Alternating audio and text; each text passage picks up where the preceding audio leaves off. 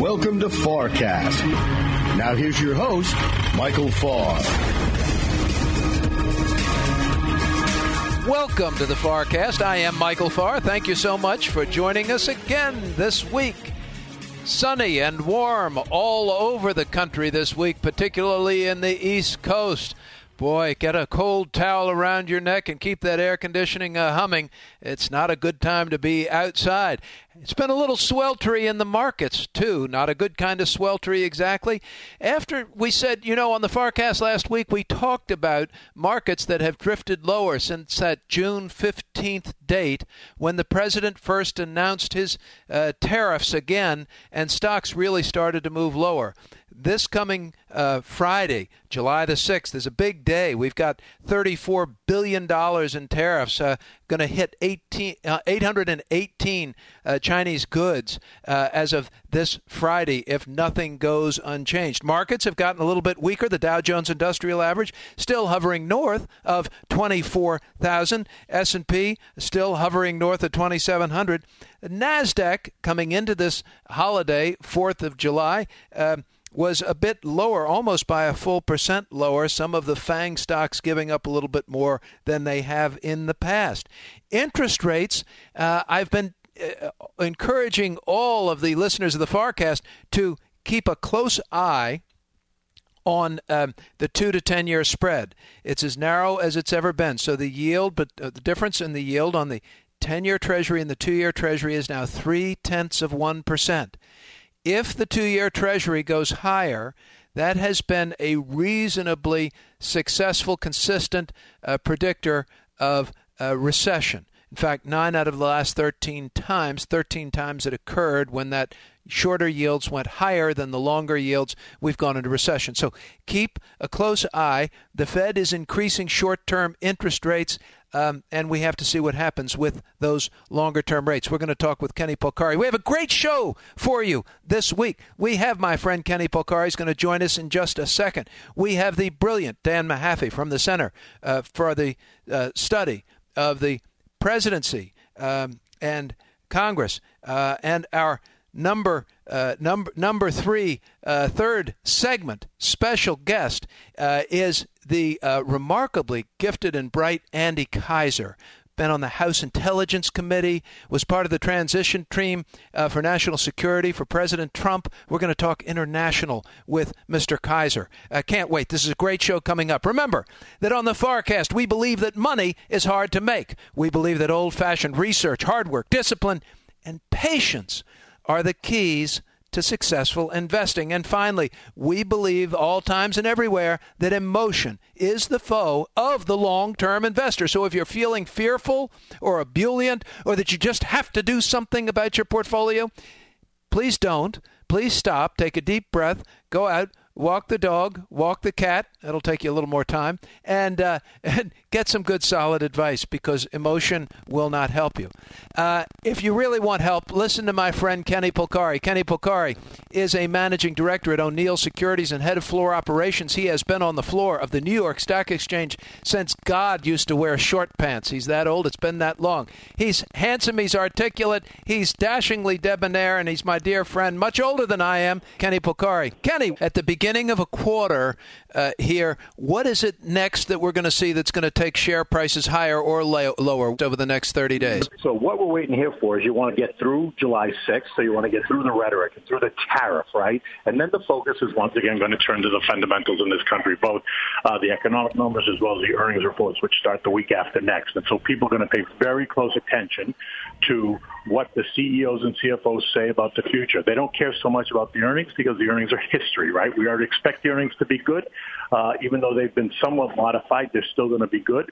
What people and investors should be and will be listening to is what the CEOs and CFOs say about what the tariff impact is going to have on their businesses or not. And so therefore, that's what's going to drive really the action amongst sectors, right? You can expect industrial names will get hurt, steel names will get hurt, potentially autos will get hurt, but tech, which is unaffected by these tariffs, will not get hurt. So that may be a place of safety, right? You may see more money, even more money move into the tech space. You might see more money move into some of these value stocks that have really gotten beaten up ahead of the tech play. Now these stocks now become a value play.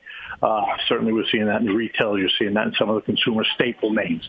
And so therefore I suspect that's what you're going to see over the next 30 days. But it's all going to be really driven by the fundamentals and the earnings reports. One final question. Yep. I think that have we seen a peak in investor and CEO level executive sentiment? Is that starting to turn negative as a result of the tariffs? And what does that mean? No, I don't necessarily think it's going to turn negative. I think there'll be certainly some negative sentiment around specific industry sectors that are going to be much more impacted by the tariffs if, in fact, they are imposed. I'm still of the belief that there's going to be an 11th hour deal and there'll be a softening of rhetoric. And so therefore you'll see a relief in the market. You won't see the pressure. But if there is not, if the rhetoric heats up and the tariffs are imposed, then you'll see the sectors that are more impacted. But the sectors that are not become the defensive play, right? So you'll see money going into the sectors that are going to be less affected by any imposition of tariffs.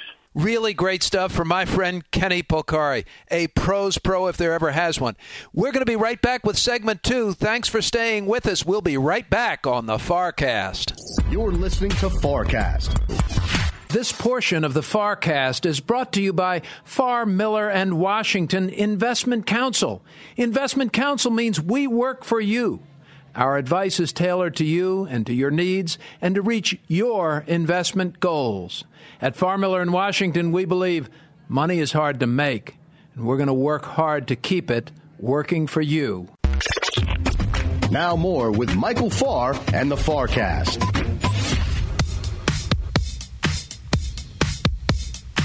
Welcome back to the FarrCast. We're so glad to have you with us again this week for yet another episode of the FarrCast. We thank you very much for carrying us around in your earbuds, in your cars, and in your homes. It's a great pleasure to be there with you on your PCs and laptops and iPads. This is terrific. We thank you very much. We appreciate the notes you've sent us from all over the country and even a few places around the world. It's really cool, the reach that we're having, and we appreciate you being with us. Okay, you know that we talk markets typically with Kenny Polcari in segment 1, and now the expert's expert on what's going on Capitol Hill and analyzing that information and what it's going to mean to markets is our great friend and political analyst, Dan Mahaffee. Dan is at the Center for the Study of the Presidency and Congress. It's a Washington think tank. He holds 2 degrees, undergraduate and master's degree from Georgetown University in security. He studied in China. I mean, he's just the insider's ultimate insider. Really smart, and he's actually a pretty funny guy too. So, Dan, we have a lot to talk about. Welcome back to the FarrCast. Thank you, Michael. Good to be back. Yes, indeed. Lots going on this week. So we've had a Supreme Court resignation. We have lots of we've got tariffs coming up. I mean, lots going on. Let's start with the court. Tell me what you think. Tell me what we should be paying attention to there. Well, certainly for any political science nerd like myself, an open seat on the Supreme Court is one of those great things that comes up, although it's almost lost in the din that we've had of all the other political events going on right now. But it's worth remembering that this is certainly proves the success of Majority Leader McConnell's and the GOP strategy going back to 2016, not only with the holding open the seat of Antonin Scalia till after the election, that list of justices prepared by the Federalist Society with conservative bona fides that really invigorated the GOP base. I think it was a factor that drew in a lot of people who were perhaps reticent to vote for Trump, but wanted a GOP hand at the tiller when it came to court nominations. And now we have the effort that they did to get Anthony Kennedy to feel comfortable with retiring right now, and we'll have an open seat with a very evenly divided Senate, and it's going to come down to some key senators. Okay, so you brought up a couple of really, really important points I want to ask you about. So first of all, McConnell put off the vote, right? And we ended up with Neil Gorsuch on the court now. How will the Democrats not push back to hold this up until after the election when it's expected that the House will go to a Democratic majority?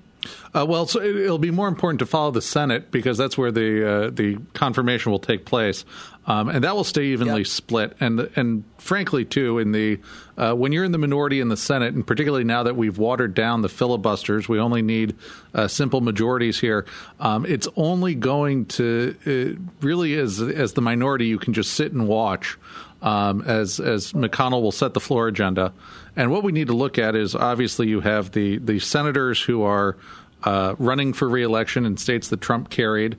Some of them did support Gorsuch, although replacing Scalia with a conservative is a different calculus than replacing Kennedy, considered more moderate, with a conservative. But we'll also see, certainly senators who don't agree with President Trump on every issue. Senators Murkowski and Collins will be important in terms of reproductive rights and where they stand on those issues. Also, too, Senators, the challenge with Senator McCain with his ongoing cancer treatment. And then, of course, Senators Corker and Flake, where there's very little love lost between them and the White House, also have a pivotal role to play when it comes to this confirmation process. So this gets done. Do you think this gets done before the election? I think we'll have to see who they go with. They've interviewed, I believe, as of today, 4 candidates on their list. The one key figure here, I'm looking at the names right now because I don't want to get any incorrect. But one that's drawing a lot of attention is Judge Amy Coney Barrett of the Seventh Circuit. She was already confirmed by the Senate.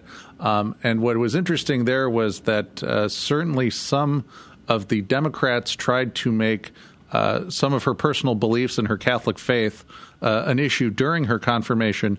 And all that served to do was actually unite a lot of the Republicans behind her at the time. So I'm holding off judgment on how quickly this goes until we have a name.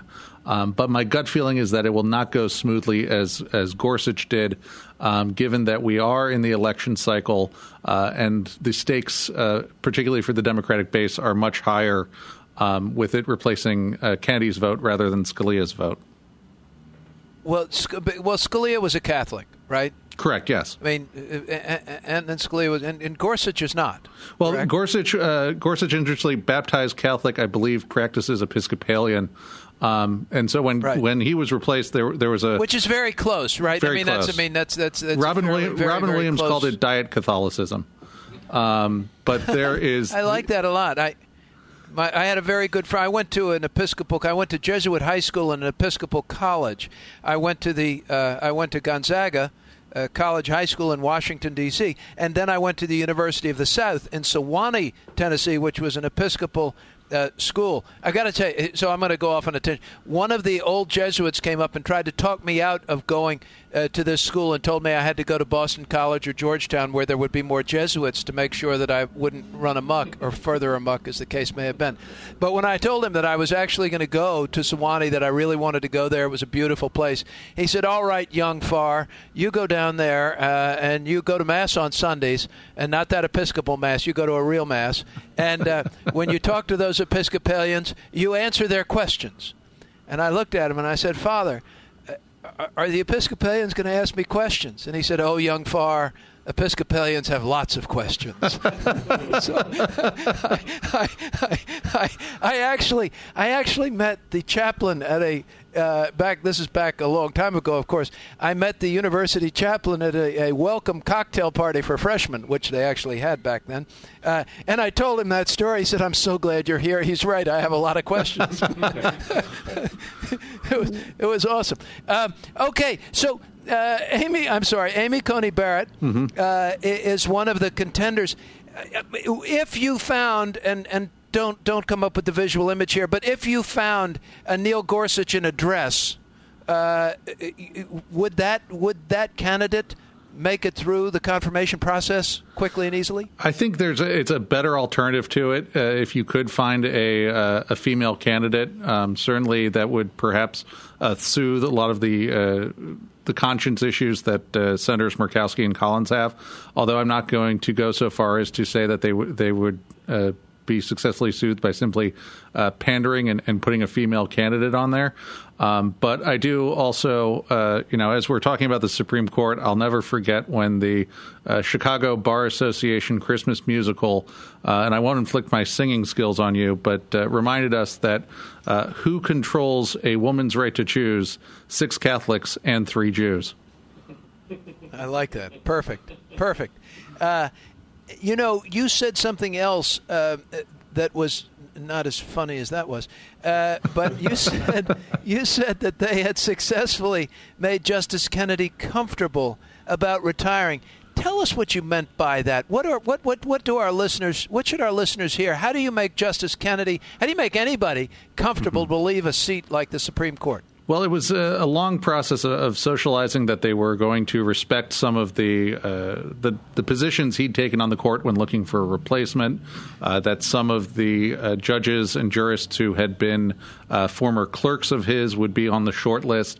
A long process, as reported by some newspapers, but also from the White House counsel's office, Don McGahn, who we have to look at as the quarterback on this entire process, making sure that Justice Kennedy would feel that his legacy would be in good hands, given whoever they would nominate to replace him. And that did it. It did, and I think apparently it did it. It did too, and certainly too that Justice Kennedy, I believe 81 or 82. Certainly wanting to enjoy the later years of his life. Hopefully there'll be many of them, and close this page, this chapter on his service to our country. Okay. In our last few minutes here, Dan, we do have the election coming up in November. Do you think let's talk about tariffs first, because I do want to ask you before we go whether you think that the math has changed at all in the past week or so. But as we come into tariffs, I was kind of shocked to see that 60% of all U.S. soybean exports go to China. 60% of all U.S. soybean exports. Now, soybean exporters kind of are at the heart of President Trump's party core base, if I'm not mistaken. Is that right? They are, and a lot of it is when we look at it broadly, rural America, where frankly they are solidly Republican to begin with as well. But we'll have to watch and see do some of the financial issues that are the effects on farmers, on rural America that come from tariffs. Does that affect any of the calculus in this election? So many of these districts are so strongly Republican to begin with that, and a lot of these farmers, even though they're taking the hit in their wallet, still in the stories we see, have faith in the president's strategy so far. But we'll have to see what that looks like once there's actually the financial pain. What I think is interesting, and the president says. Go ahead. I'm sorry. Well, I think what will be interesting to track is where this is actually affecting more of the swing districts, suburban areas, some areas with manufacturing where our manufacturing that's higher up the value chain is actually affected by the change in prices and the raw materials that we're seeing from these tariffs. Those will all be areas where there's going to be a greater impact. And then, as we also look, beyond tariffs, just the excitement among young voters that we don't normally see in midterms. And I think they're looking to factors beyond tariffs to motivate them, more their ongoing complaints and dislike of how the Trump administration has been handling things. So the youths are getting energized here. Yes, latest poll had them up around 60%, saying that they would definitely vote. Which is up significantly, more than double from the 2014 in this midterms. November election? In this November election, 60%. And usually you can look at youth turnout of young people in midterms, and it comes down to teens and 20s, but this is going to be much higher. At least the polls are indicating that. We'll have to see if that the president, if that momentum carries through till November. Yeah, the president has said, though, that these other countries, he keeps saying, don't worry about these tariffs. Other countries are calling saying they want to make a deal. We'll see. But it appears the Europeans and the Chinese are calling each other to make a deal against us. So when you're getting Brussels maybe they're just and Beijing, not calling us to make a deal. When you're getting Brussels and Beijing on the same side, we have to have a little pause about our trade approach, I think. You still think that the House swings to the Democrats in November really quickly? I'd still do.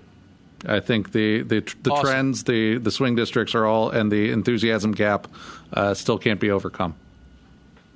Dan Mahaffee, you're the best. There are none better out there. Thank you so much for being with us again this week. Please stay with us again in the third segment. We're coming right back on the FarrCast. We're going to talk to Andy Keiser, 14 years on Capitol Hill, House Intelligence Committee. He did the transition team and national security for the President Trump or administration. This is one of the smartest guys we get to talk to. Stay with us. We're going to be right back on the FarrCast. You're listening to FarrCast.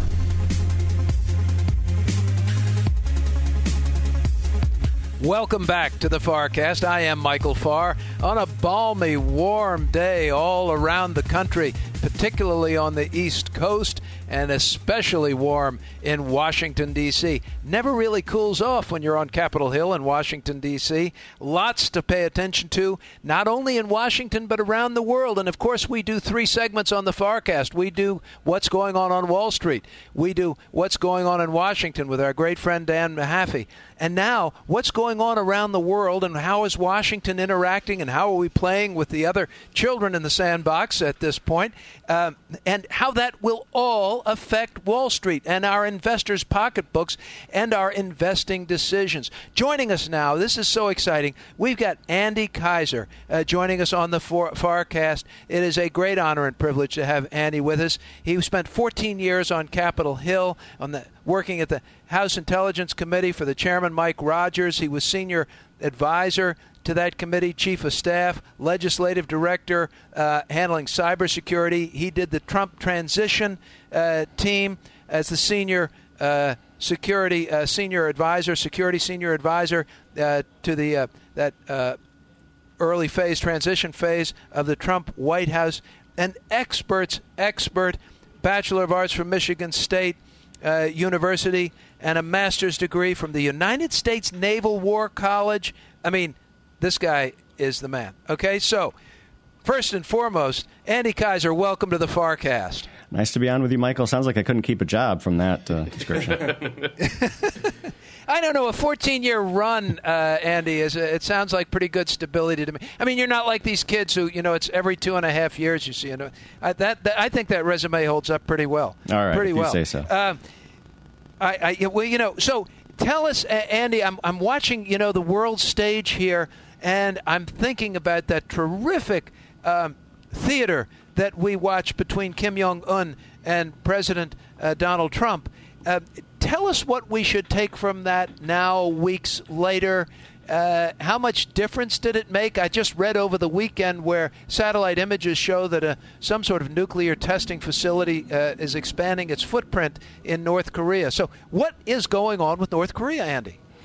Well, Michael, I think we're in, maybe step 4 of a marathon with this denuclearization process. And, of course, we're dealing with a regime who's, become experts in obfuscation and in denial and deception. Are you talking about North Korea? Of the North Koreans, of their affairs, particularly the most sensitive thing and perhaps the only thing going in their country, which is their nuclear weapons program. So, for those of us that keep a close eye on this, I would have been more surprised if this went smoothly. I think this is going to be a very, topsy-turvy process that takes 2 steps forward and maybe 1 back, sometimes 3 sideways.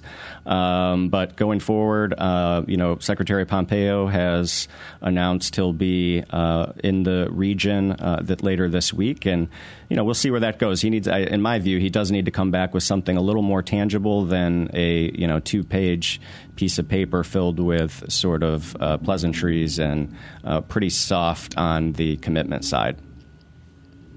So, so now we know we sort of know what the president and Kim Jong-un said or didn't say.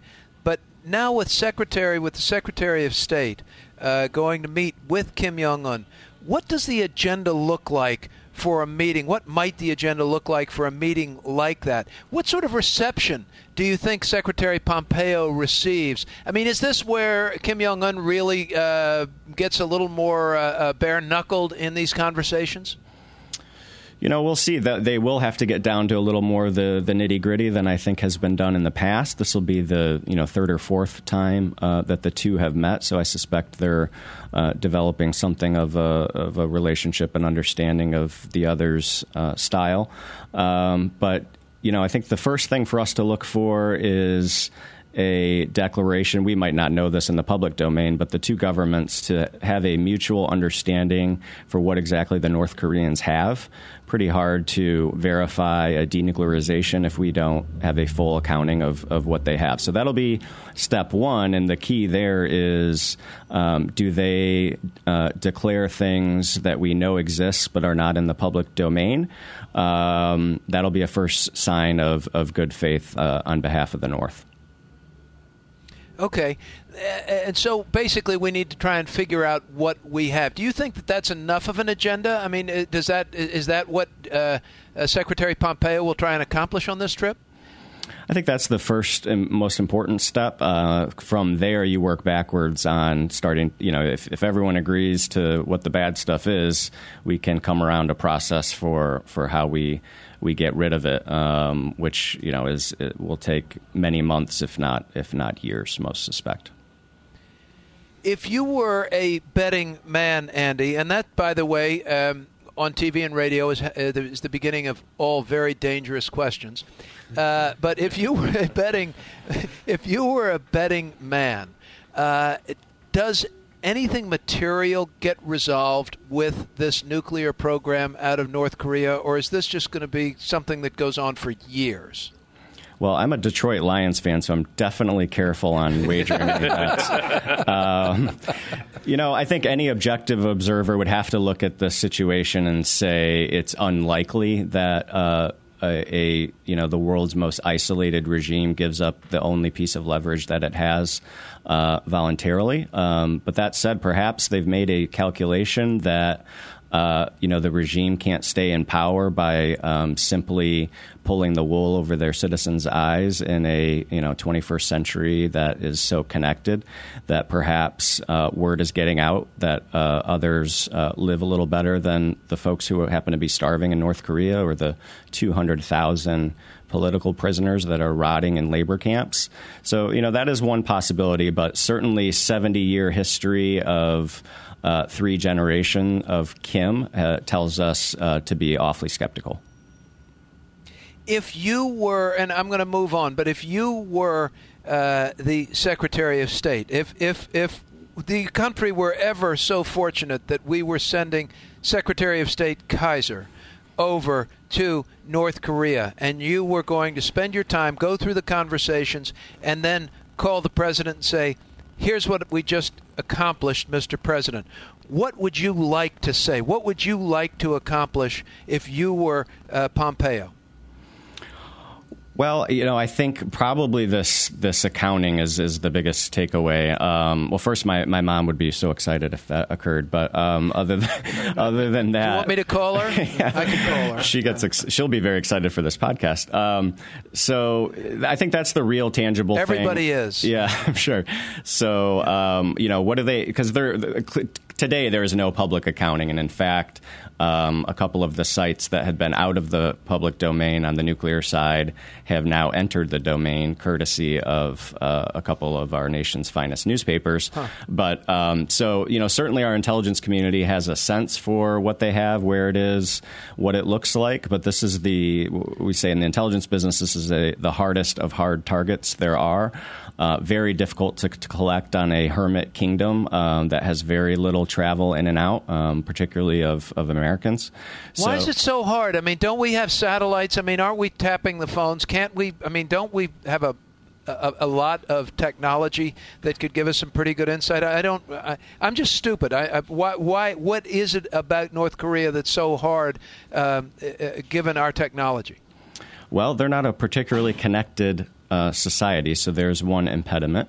Another, as I mentioned, is just a lack of Americans traveling to and from that, occasionally offer little tidbits or occasionally make new friends that can later be exploited. Very difficult in the North. I think it's the hardest target that we have on the planet. Interesting. Okay, so this is I got that. So this is a real challenge. Let's shift over to China for a couple of minutes. What about the trade talks? We have these tariffs coming on 818 Chinese goods as of this Friday. All things don't change by this Friday. An additional $34 billion. This seems to be making some folks nervous. I mean, we export 60% of all of our soybeans exports go to China. So, I mean, the retaliations we could feel some of their retaliation if they really ramp things up. Yes? Sure, for sure. I'm more focused on the national security side of some of the sanctions that have come down in that regard, or limitations, particularly ZTE. And on that side, I would say, the administration has it 1,000% right particularly if they stick to their guns, or the Hill forces them to. Here you have essentially arms of the Chinese Communist Party building out infrastructure, telecommunications infrastructure around the world, including some of our best allies, where if the trend line continues, there will be no Western vendors of that equipment. The only option will be a Chinese option of a company that has, at least the last accounting, 2 of the members of their boards of directors are Communist Party committee members, and 2 of their largest investors fit that same bill. Wow. Can you tell me, this has been puzzling to me, because everything I've heard about ZTE says that they really are very bad actors in terms of honoring anybody else's technology or rights, and yet the president seems to use them as the company where we're going to, offer the peace pipe somewhere, and Congress didn't like that idea at all.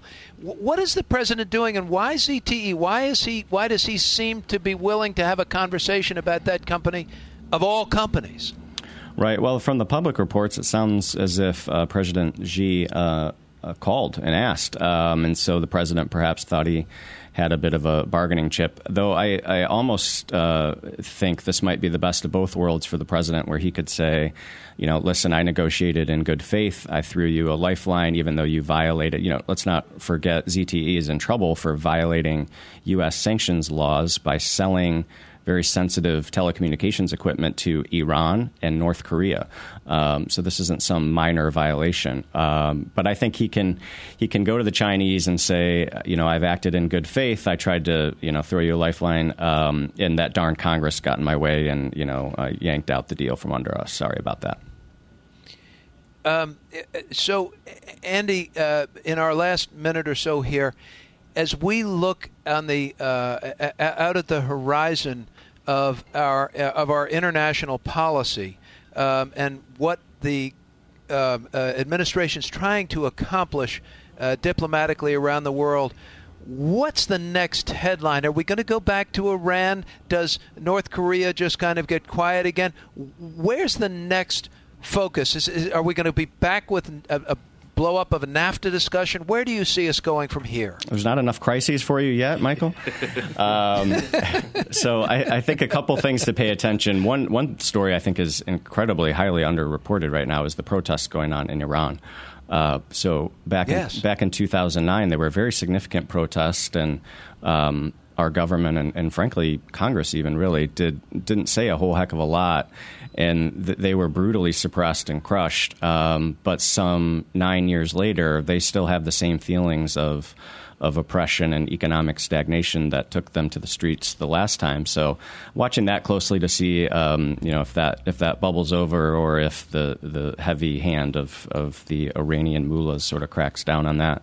The other is Venezuela. I mean, they are perhaps one more step away from essentially being a failed state at this point. Something else to keep a close eye on. And as you mentioned, does NAFTA spiral out of control here later this summer? plenty to keep us focused and perhaps even distracted, but lots of busy work for the administration, the Department of State, the Secretary. And Andy Keiser says keep an eye on Iran and Venezuela. Our listeners always learn so much on the FarrCast when we're able to have brilliant contributors come on and talk to us like you, Andy. I can't thank you enough for joining us. You're a terrific guest, and I hope you'll come back soon. Nice to be on with you. I think you must have been talking about Dan, though.